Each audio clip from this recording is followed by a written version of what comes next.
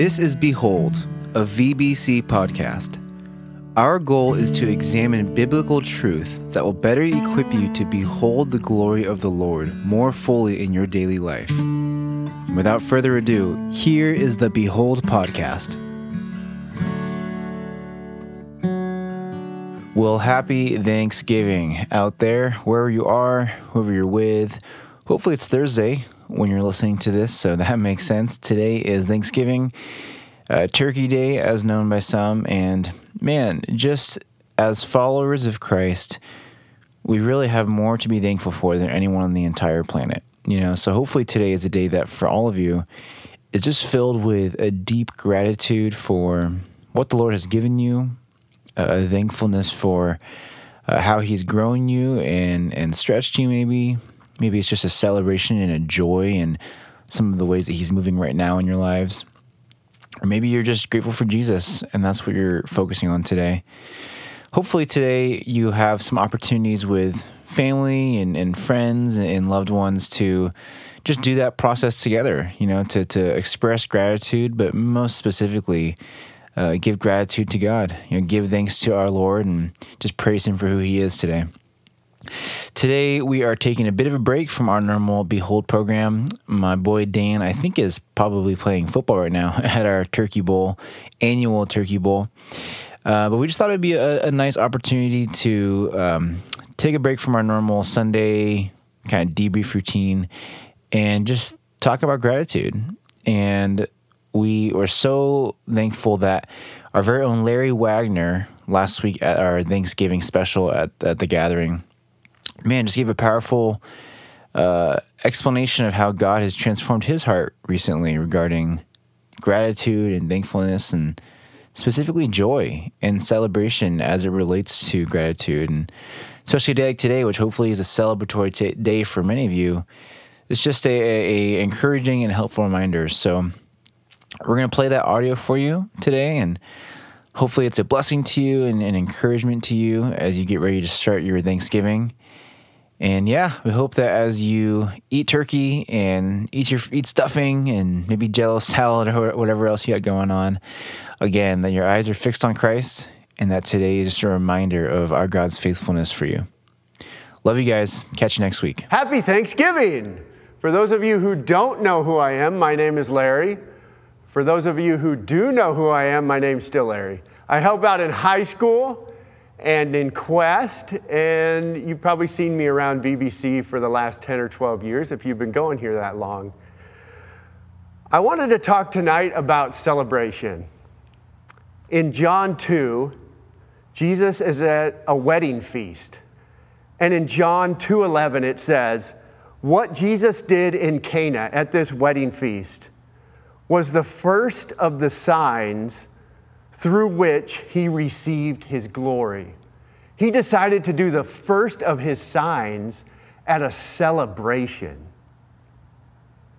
And that's very appropriate, I think, for this time of year because it's kind of the time of year for celebrations, whether it's Thanksgiving or Christmas or people's birthdays sprinkled in there or anniversaries like my parents' 60th coming up. So it really is a time of year for celebrations. And in the past, celebrations have not been my thing. To say the least, they have not been my thing. In fact, some of the reasons that I used not to engage in celebration sound something like this. I was designed with introverted DNA, so I should use it. God desires order, stewardship, and discipline, not partying. There's more productive ways to spend my time, money, and energy.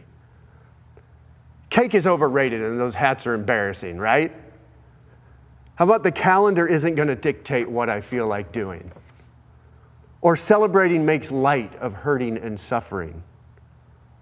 Or even like watching something like SpongeBob on TV, it's just a momentary distraction.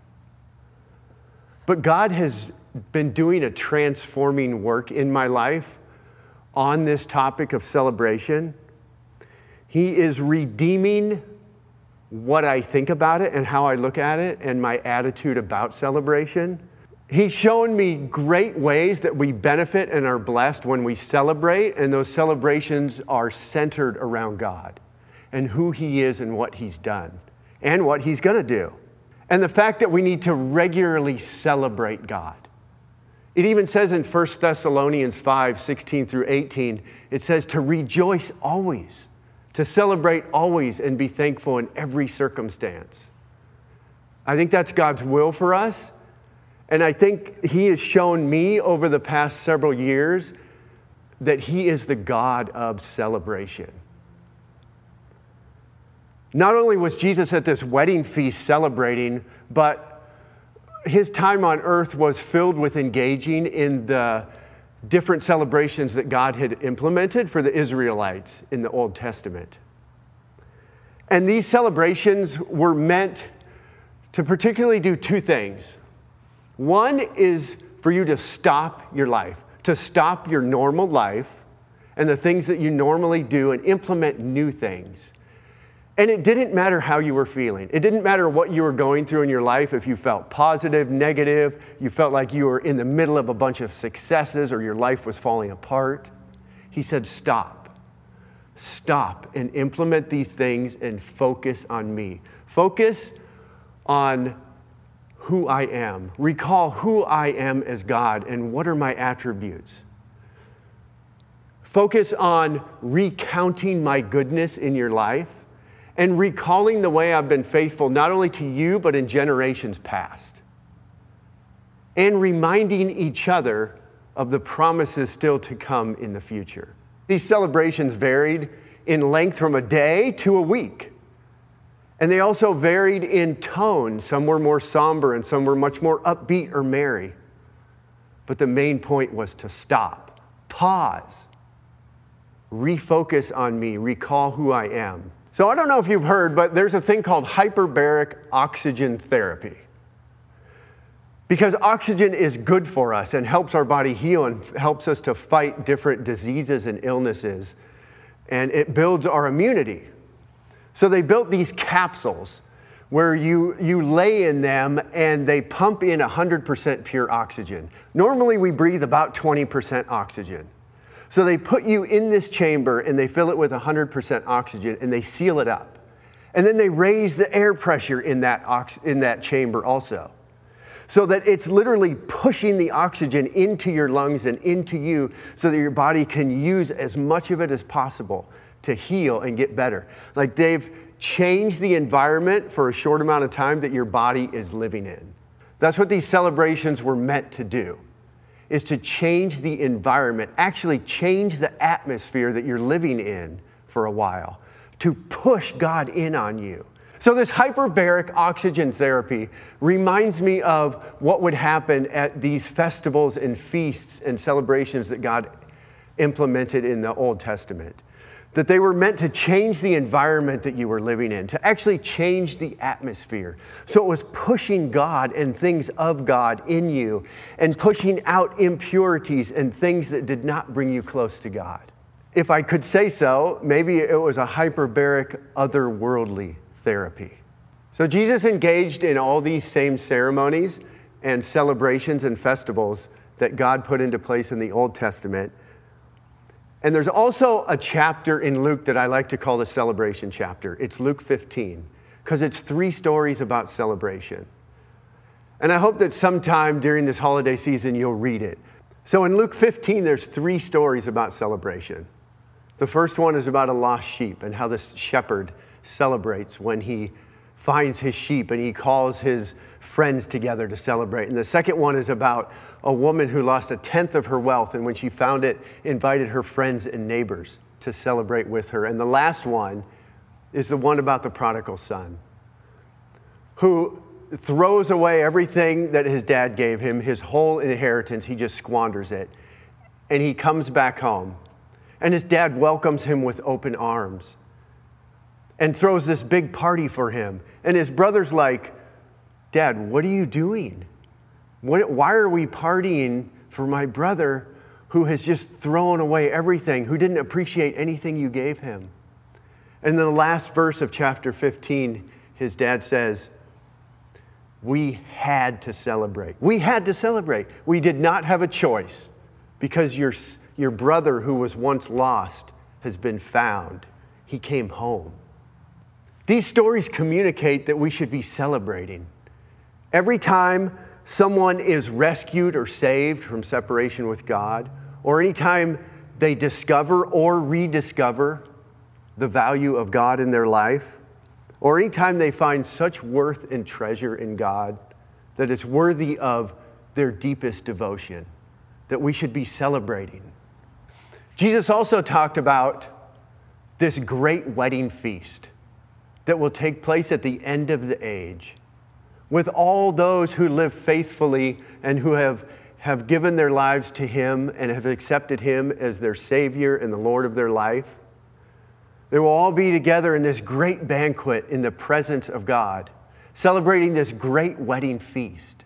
So when we celebrate, whether it's for something big like a 60th wedding anniversary, or somebody coming to their faith or being baptized, or something as small as another birthday or an award or a championship on it, whatever we're celebrating, if we're doing it in a way that's grounded in God, we are practicing for heaven.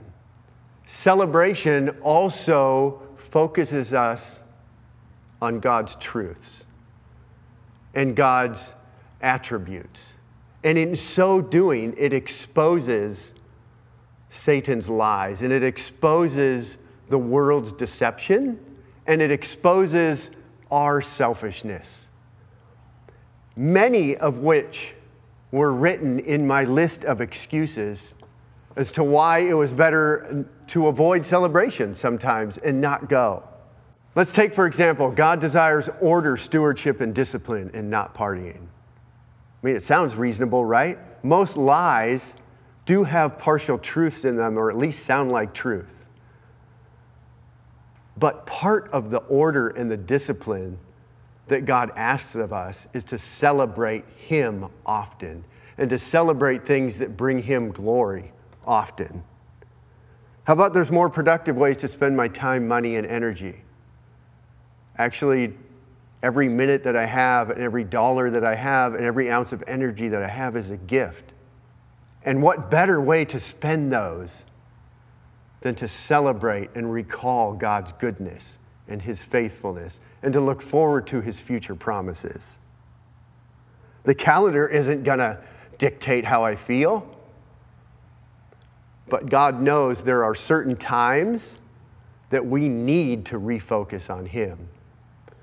I mean, He gave us the Sabbath every week because He knows that therapy that we were talking about earlier, when we get together and we celebrate and it pushes the things of God in on us, it doesn't last very long. The oxygen treatment helps your body to absorb oxygen better and to work more efficiently for a while, but it wears off. And the same with these celebrations. God knows the world is going to wear us down and it's going to wear off, and we need celebrations often.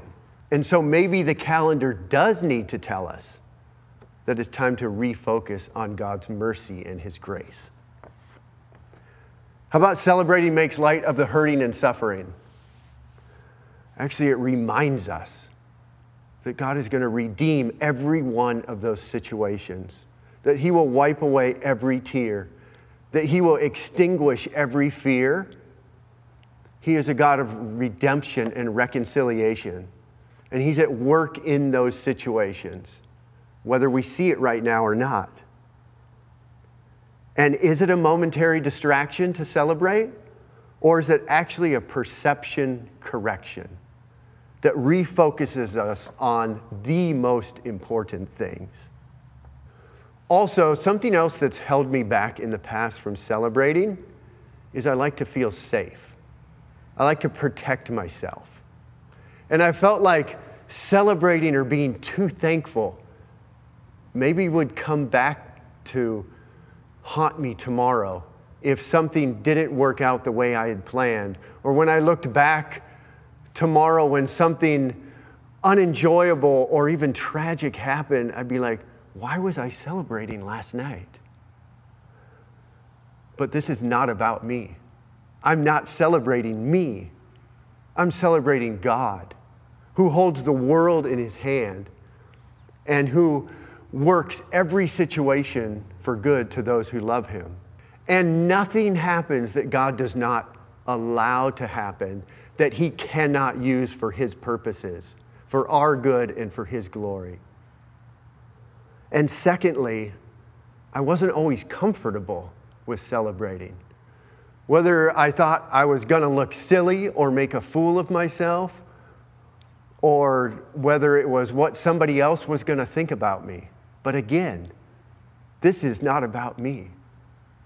This is celebrating God, the creator of the heaven and earth, who I owe every breath that I take to.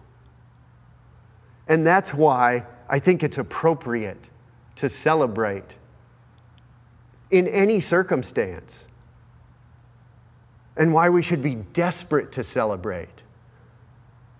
That God desires me to celebrate, and that he celebrates with me when I celebrate, because he's the God of celebration. And when we celebrate correctly, grounded in God, centered around him and who he is and what he does, it's an act of worship. Psalm 145. Please take time to read it. Amazing psalm about praising God, about celebrating God. 5 of the 7 words that are used in the Old Testament for praise are used in that psalm, plus some other words that talk about singing and playing instruments for his glory. Words of praise that mean things like kneeling down, or throwing your hands up in praise, or throwing forth your praise, or singing loudly, or shouting. Or there's one that even gives the idea of acting crazy, kind of like David did when they brought the Ark of the Covenant back to Israel. It looked crazy to people, but he was praising God with everything that he had.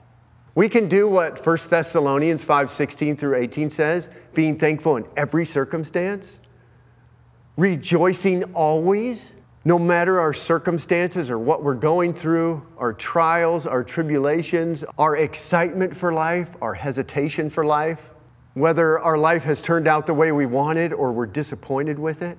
So we can live out 1 Thessalonians 5:16 through 18 in being thankful in every circumstances and rejoicing always. And I want to give you just a few examples of why we can do this and why we can celebrate no matter how we're feeling, no matter what our attitude is. I started making this list just a couple weeks ago, and I challenge all of you to make a list. I waited way too long, 57 some years. Well, I guess I couldn't write for a few of those years, but I waited way too long to start this list about who God is, who he's shown me to be, who he's shown himself to be in the Bible and in other people's lives. Reasons why we can be thankful and celebrate and rejoice always in every circumstance. So I'm just going to read a few. We can be thankful because our God is a God of celebration, a God of joy and peace and hope. We can celebrate because he is the God of life, abundant life, eternal life. He's the God of resurrection. We can rejoice because he is the God of power and the God of the powerless. He's the God of refuge and strength, who supplies all strength and whose strength never ends. We can celebrate because he is the God of the wind and the waves, the God of thunder, the God who speaks and whispers, and the God who hears our whispers. We can be thankful because he's the God of love, incomprehensible, never ceasing, sacrificial, unconditional, all-encompassing love. We can rejoice because he's the God who defeated sin, who breaks chains. He's the God of freedom. We can be thankful because he's the God of the lost and the outcast, the orphan and the lonely. He's the God who fights our battles, who goes before us and who brings victory and brought victory over death once and for all. He's the God who heals and also the God who knows pain. He is the God who holds the universe together the God of beauty, and the God who makes beauty out of ashes.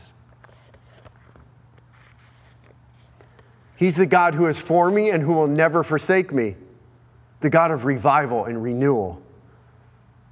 He's the God who seeks and saves, who pursues us. He shows us the way. He is the way. He is the God of language, the God of time, the God of music, and the God of rhyme. He's the God of order, whose reign knows no borders. He's the God of pierced hands, who took my place and who now, day and night, pleads my case. He is the God who is high and mighty, holy and pure. He mends the broken and makes us whole.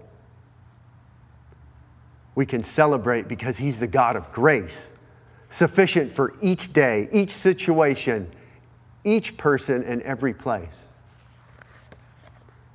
We can be thankful because He is the God who's always near, the God who supplies our every need, the God of the humble and meek, and the God who promises that you will find Him if you dare seek. He's the God who carried the cross and carried my sin, who took my punishment, who felt the Father turn away, and who spoke with His last breaths, "It is finished." The God who destroyed the power of sin and death. He is the God of triumph, and He is the God of triumph in tragedy.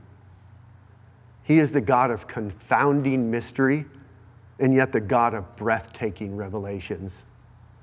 He's the God of holiness, uncompromising, unchanging, unswerving, steadfast, relentless, faithful forever. Amen. Thank you for listening. Be sure to subscribe for future episodes of Behold. If you would like more information about Valley Bible Church, or if you'd like resources from this episode, go ahead and check out vbc.online/behold. Catch you guys next week.